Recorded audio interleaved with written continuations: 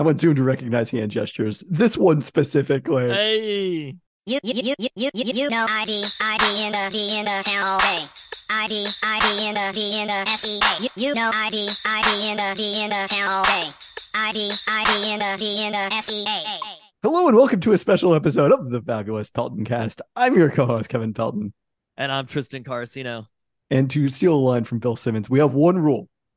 Anytime the Mariners sweep the Astros, the hated Astros in Houston, to move even with them in the loss column behind 4 hits from the Italian guy, Hey! we're going to record an emergency podcast. There it is. I've got a Peroni right here. Oh, wow. You were prepared. You know who this emergency podcast is for. Sorry, Julio. This is for those 4 hits from Dominic Canzone and the home run yesterday from Sam Haggerty. Let's freaking go. I mean, Julio only had 1 hit today. What have you done for me lately, Julio? Not nearly as much as Dom Canzone. Yeah, he might have to learn a few things from Dom Canzone. Also, I didn't know this. We learned in the post-game interview. Fellow Big Ten guy. I can't believe, though. Us Big Ten guys got to stay together. Nick Swisher was so focused on talking to another Ohio State product that Nick Swisher, who is Italian on his mother's side, much like us, really did not bring up Dom Canzone's hand gestures. Very disappointed. That's incredible. Wow, I all of a sudden like Nick Swisher a lot more. He was so excited about Dominic Canzone being from Ohio State. I was like, it's hilarious because it's Ohio State, and you're just like, us Ohio State guys got to stick together. And you're like, I guess this is baseball. This is Big Ten baseball, apparently. Well, look, I don't think baseball is what Ohio State is known for. It's like he goes to a school that puts nobody into professional sports, Ohio State University. Us underdogs got to stick together. Now that we're in the Big Ten, do we have to refer to them as the Ohio State University? Or I think we specifically don't. Yeah, we do not do that University. Yeah. I don't know if we liked it that much when we played them in the Rose Bowl either. I don't know how this became an Ohio State University anyway, pod, anyway, it's not an Ohio State University pod. It's a Big Ten pod for guys like us, Big Ten guys like us.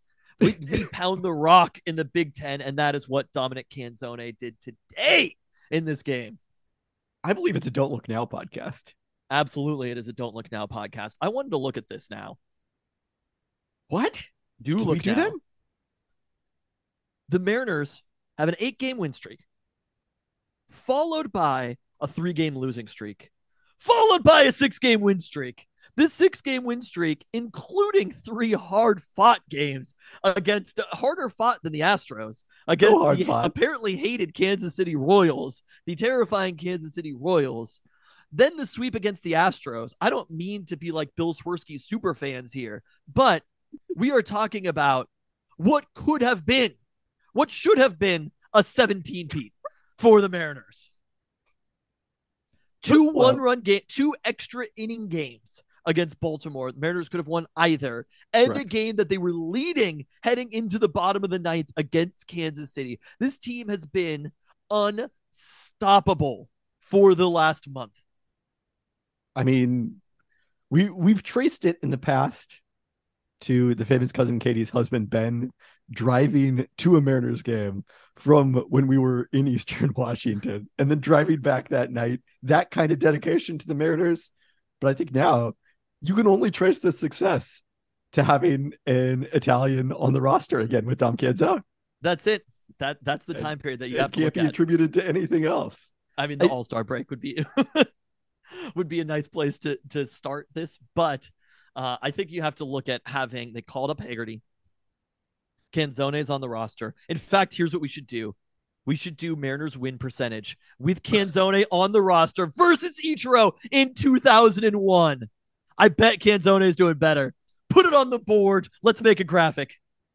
I mean, I do love a good graphic. So, and you love a graphic. Don't look now, but Dominic Canzone is better than Ichiro. I know it is almost exactly 1 year since we started doing the Haggerty graphic because I came up with it when I was sitting at home having COVID, which was at the end of August last year. So it's almost precisely a year ago. The thing I was going to say that we have not brought up on the podcast, we haven't even talked about it offline. It's not even not just the fact that Canzone is Italian, not just the fact that he is like leaning hard into his Italianness. Yes. It's also the fact that he's wearing jersey number 8, which because of Rich Amaral has always been my favorite jersey number, like my preferred number. Like if you were to engineer in a lab a Mariners player for me to like, it would be Tom Canzone. Okay. The AI did it. Engineered to be your favorite player. Yes. There's one player who I wanted to mention who I've thought about a couple times during this run, who was my favorite player. Timing of his injury, kicks a jug of water, breaks his foot. Timing of Jared Kelenick's injury and Mariners win streak. I think he got Wally pipped right here. I think he got Jake Bobo'd. You know what I mean? This was Jake Bobo taking DK Metcalf's slot as number 1 receiver. This was Wally Pipp, and then you've got Cade Marlowe, Dominic Canzone. I mean, the win percentage with and without Kelenic is probably pretty stark in these two situations. And you do have to think maybe taking some of those strikeouts out of the order, as somebody who's the number 1 Kelenic apologist of all time, but maybe taking some of those strikeouts out of the middle of the order might have made things. You'd see this roster. They are not striking out anywhere near as much as they were early in the season. It is a very big difference.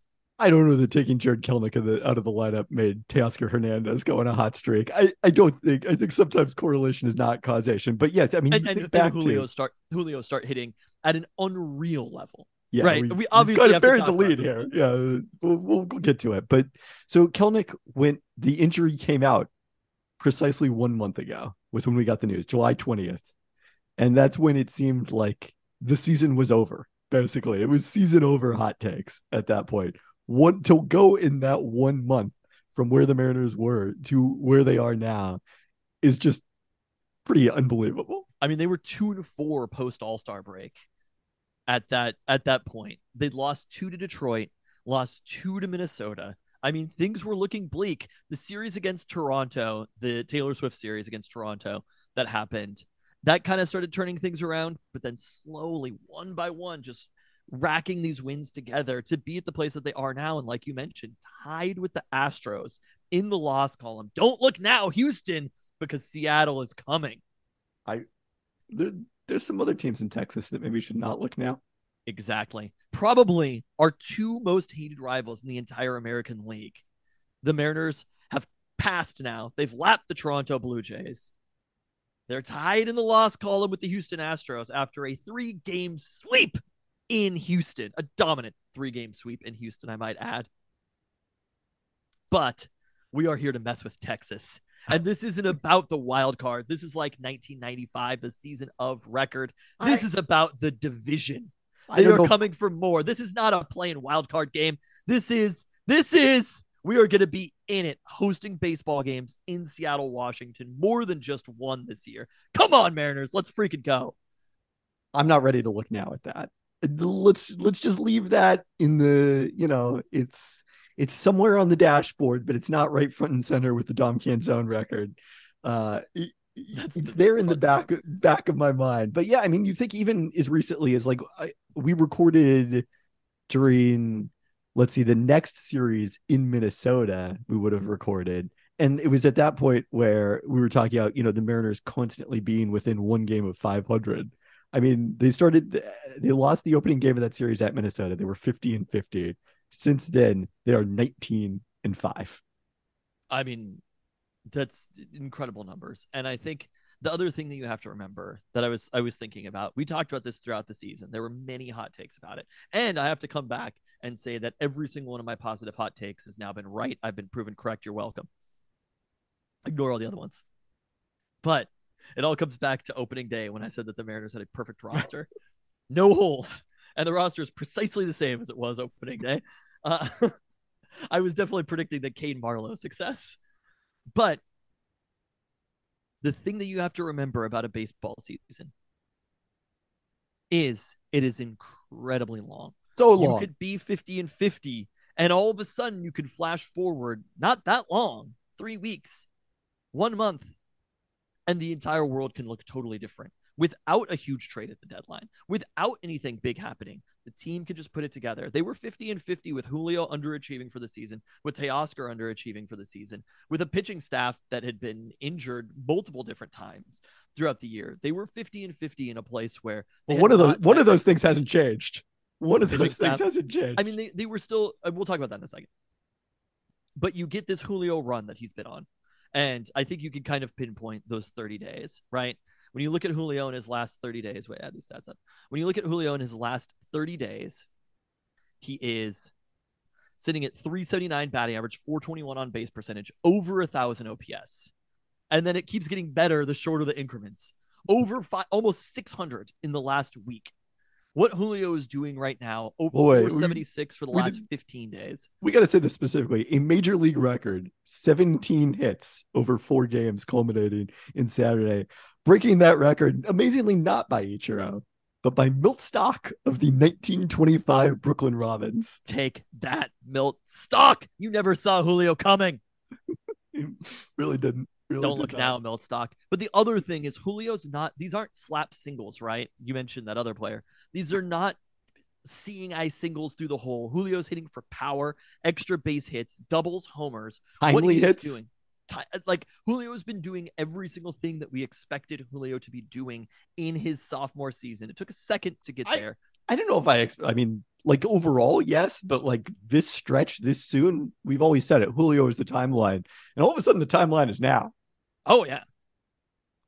I mean, this stretch is up there with the best stretches in Mariners history, right? When you look at it, like 2 weeks, 1 month, he is having up there with steroid era Mariners. Like he is in the conversation during this time period with Edgar, A-Rod, Griffey, some of the moments that they had.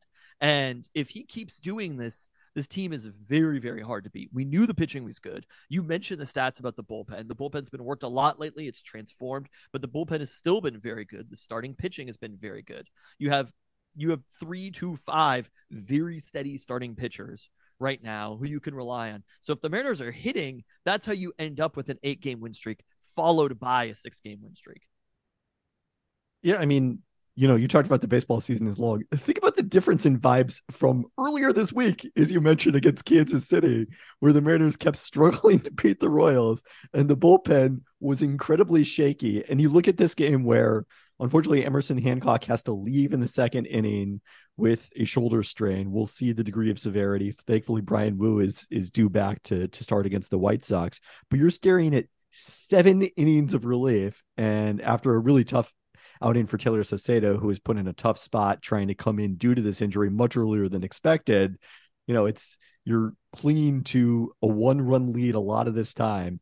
And, after that Saucedo inning, from the 3rd inning on, the Astros, from the 4th inning on, the Astros score only 1 run exclusively against the Mariners bullpen, and so many terrifying situations. Yes. I also want to mention in there, the bullpen came through, played great, multiple different pitchers, right?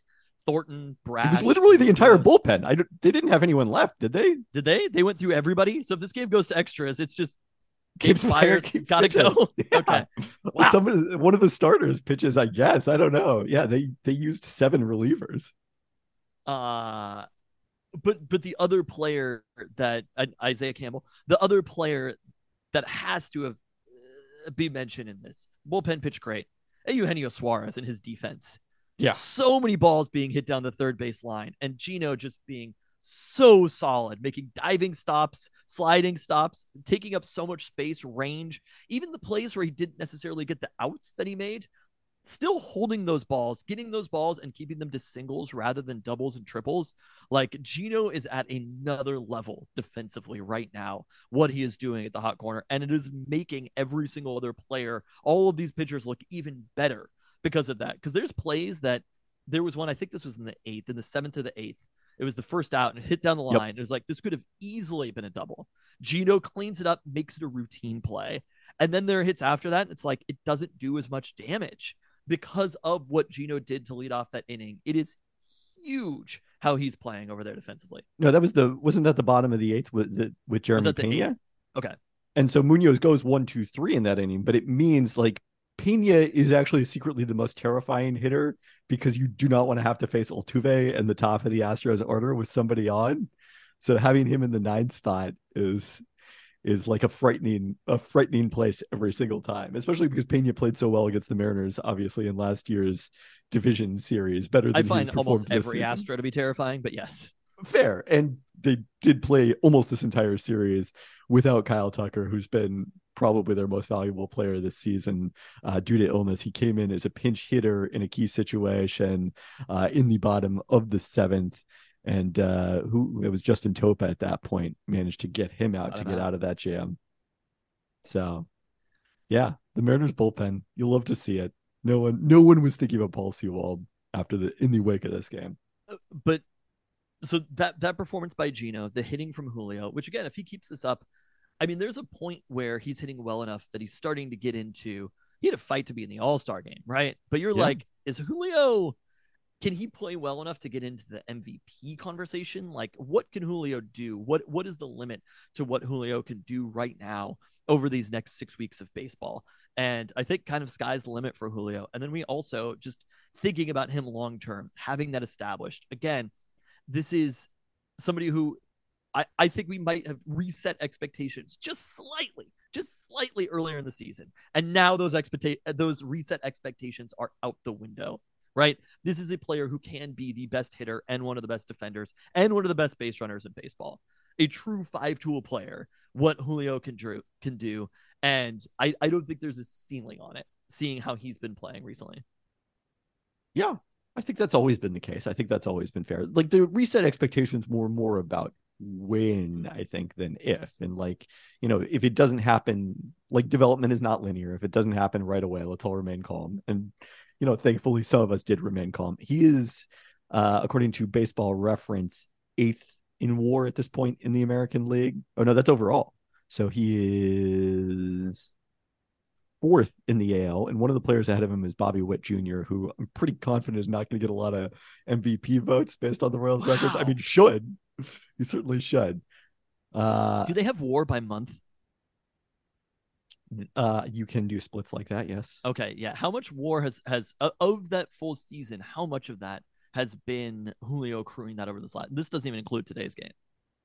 It does not. I do not believe. All right, we're going to do the month of August. Or if you could do it a 30-day period. We can do that. But month of August, he is tied for second with Mookie Betts, trailing only Bobby Witt Jr. Wow. No, Bobby Witt Jr. is kind of a demon in that series. Oh, it's completely fair. We saw it with our own two eyes. We know how it worked. Yeah, so he has been as valuable as anyone. I mean, there was a time period where I looked earlier in the season at Julio's WAR, and I was like, yeah, there's almost no way that he's going to reach the 6.2 wins that he got to last year. And now it seems totally reasonable that he could eclipse that number. If you go July 20th, he is tied with Bobby Witt. So I didn't realize Bobby Witt was hitting that well. Yeah, he's a monster, man. He just needs. I mean, I saw it when we played the Royals, and I was like, damn. But it's definitely one of those things where you're like, he's playing for the Royals. He can't be doing that good right now for the Royals. Turns out that one player is not that important in baseball. If Mike Trout's career somehow had not taught you that, then maybe Bobby Witt Jr.'s start will. I wanted to take this big picture, though, just in terms of, like, if judging only by the number of responses to us asking whether we should post an emergency pod today, Mariners' hype level is reaching unprecedented levels. It really is. And I think I told you this earlier, and you wanted to question me on it. I think I am the most excited about the Mariners in this moment that I have been since 1997. I think that's how far you have to stretch back. Again, I famously didn't care in 2001, so other people probably were more excited about it then. For me personally, I think this is the most that I have cared about the Mariners since I was 12 years old.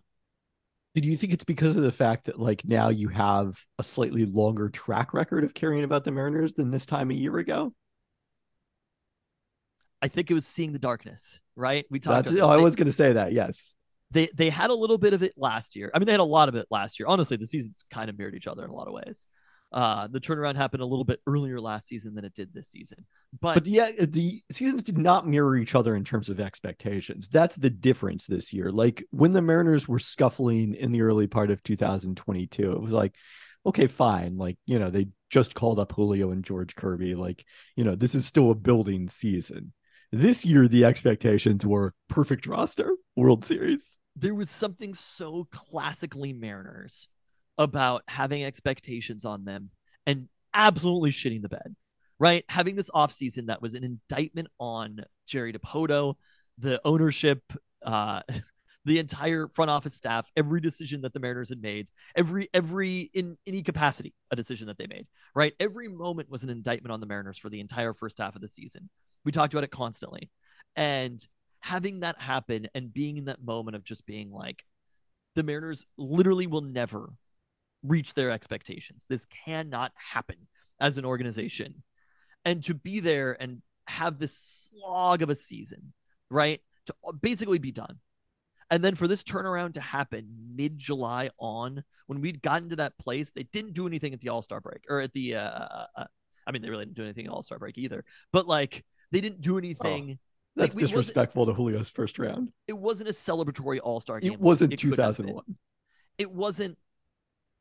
They didn't have a trade deadline where they went out and made a big move. Nothing happened, right? Like, obviously, we're excited about the deal for Canzone and Rojas, but it wasn't like it was just, I mean, we were talking about like, how disheartening it was to the players in the clubhouse that you were trading away your closer. They were talking about going out and proving the front office wrong. That was which they did. Yeah, they sure did. They absolutely did. But I mean, also, I think they probably like Dom Canzone and Rojas as well. But like that, there was nothing about it that you said to you, we're just about to put it together. Yeah. There were a few inklings, and I'm sure that me, like many other people, you always have it in the back of your mind. You're like, just this 10-game win streak. It's just coming. It can happen. Like they could do this. And then it actually fucking happened. So and the way that they're playing, I don't mean to be too positive about the Mariners here, but I don't think their ceiling is a division round exit from the playoffs. We saw what they did against the Astros today. Maybe it wasn't the Astros of last year, but I don't think that there's a team in the American League that they can't beat. We saw what they did against the Orioles. Even though they lost 2 of those 3 games, that series against the Orioles was 2 of the best teams in the American League playing each other and battling, right? So having that happen, sweeping the Astros, they're playing at the highest levels of the American League, literally, and they can beat any of these teams. I would put the Mariners up against any team in the American League in a 5-game series, in a 7-game series, and they're going to the World Series, and that's why I'm excited.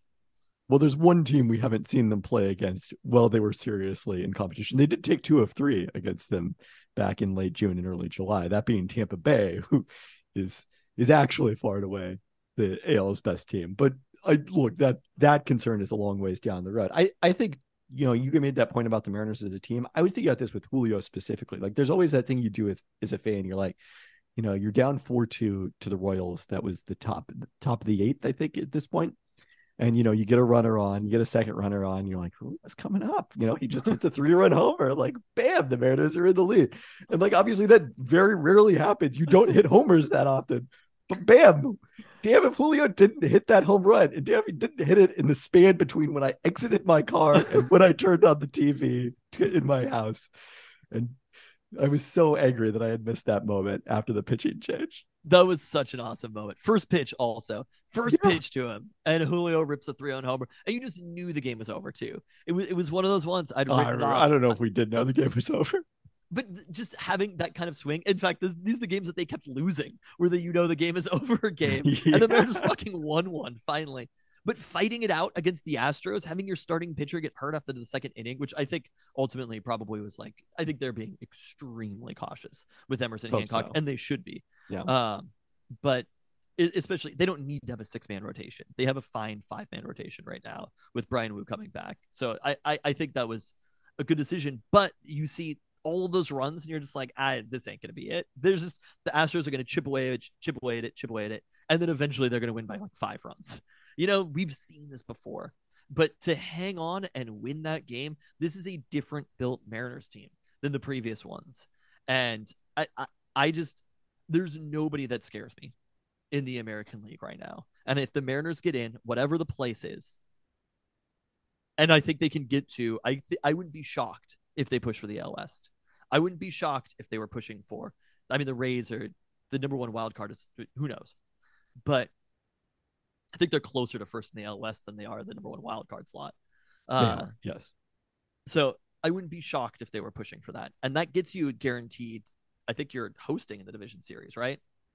If you're Yes. the number Well, two because division winner, yes, because of how bad the Central is. correct. So I mean, they would be hosting a series in the playoffs if they can somehow get there. It's hard, it's not easy, but with the way that they've been playing, I just the sky is the limit for this team. This team could be playing in deep into the playoffs, could be playing in a World Series, and that's why I'm so excited about it. I'm not sure if I exactly felt that last year.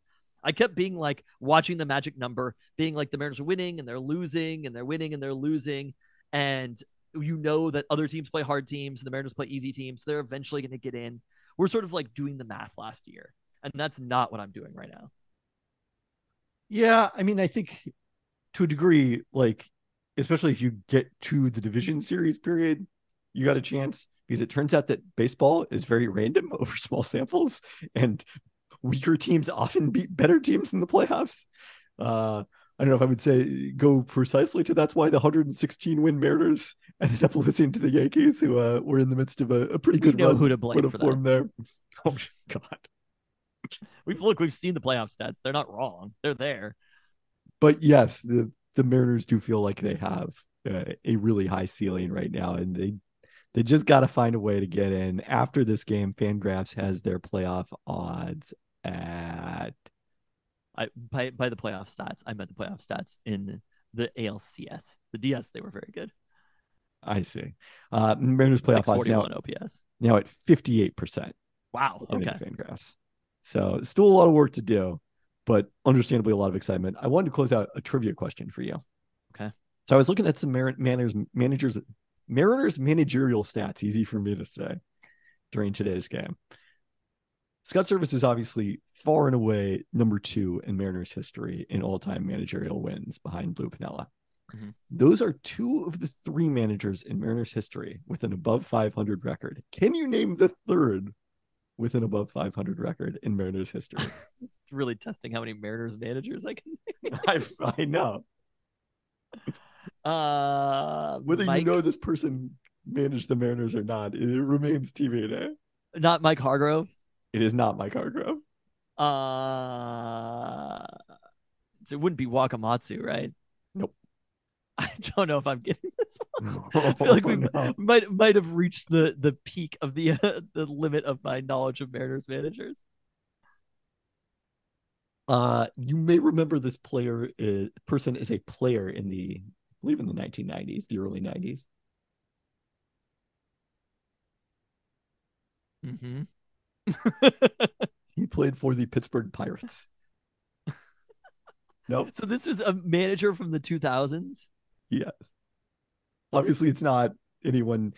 Jim Lefevre came the closest before the Lou Piniella era, but finished at .479. I mean, I'm not surprised that it was somebody in the 2000s because there were some unexpectedly good seasons in there. There were. Who the Mariners manager was at the time? I remember too. You can leave that open ended and people can answer online if you want because I'm sure that everybody else knows it.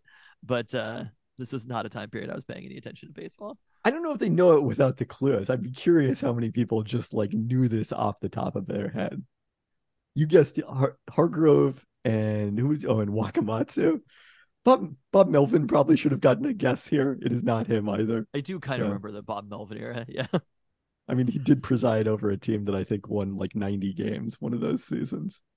Yeah, 93 games in 2003 before 99 lost season in 2004. Had to fire Bob Melvin. He was clearly the problem. Uh-huh. All right. Well, before we go, wanted to remind everybody if you want to participate in Peltoncast Fantasy Football this year, hoping to get out the typical survey so that we can set draft times by the end of this week. So please let us know if you want to participate, especially if you were part of the league last year. And we will be back with our usual weekly podcast later this week. We can talk about the Seahawks preseason. We'll see how the start of the series goes in Chicago, where JP Crawford will be back for the Mariners. That'll be exciting to see. Although sadly, it probably means the end of Sam Haggerty's return to the team. Well, September he'll get called back up, right? So Does that rule still exist? I never know what rules still exist in baseball anymore. I know they've changed it. Oh wow, I just looked up who the person was by one game. Is that how much they're over by? They were 87 and 75 and then 76 and 86 the next year. I at no point, if you would have just mentioned names, I would have been like, I had no idea. Okay, they all do add 2 roster spots in September. Only two, so you can't go buck wild. No, Wow. because you would guess O'Keefe will probably be one of those 2 guys, assuming Tom Murphy is back off the IL by then. They really So have just withstood a lot of things, by the way. I guess we didn't even mention that. But you look at the amount of injuries that the Mariners have been through, right? Tom Murphy's one of their better hitters for a month or so, and he gets injured, and then boom, the Mariners still sweep the Astros, yeah, right? Like that happens. JP Crawford is injured for the entire series. Dylan Moore starts hitting. Like the bottom of the lineup coming through in this series was pretty incredible. The amount of hits that they got from players like Dylan Moore, like Luis Rojas, like they really got productivity from places that they weren't necessarily expecting. And that's what really good teams do. and the other thing I want to say before we go out is like, Eric look, Wedge, that's what that dude's name was, right? Yeah. yeah, not I'm him, not saying that's the answer, but not him. Also, a baseball player in the early '90s, as many of the Mariners managers were. it's funny because the person you're talking about had Scott Service has been the manager for a long time, but So long. it was what I was thinking was I'm like, I knew that they had one good season and then one bad season. Yeah. Don Wakamatsu's bad season was a lot worse than I remember it being. Same with Bob Melvin's, as we just went over. But that was kind of the trend of Mariners managers for a long time. It's like you have one good season. I guess Mike Hargrove never even really had a good season necessarily, but like you have an exceeding expectation season and then a terrible season. And that, like we mentioned, is I think look, Scott Service has been a manager for many years, so that trend is kind of out. But overall, as the Mariners, it was not necessarily. Well, the rejected hot takes that I never gave was about how like it was a great thing that the Mariners were going to be bad in 2023 because it was going to set them up for 2024. To have a monster 2024. Yeah. So we'll be saving that hot takes for a later Their day. Pythagorean win-loss record is the best since 2014. Wow. There you go. Yeah, I mean, look, there's no fun differential this year. They're not doing it with smoke and mirrors. They have nearly caught the Astros in terms of run differential. If they would have won by 5 runs today, they would have been even. So back in the second, I was thinking that might happen.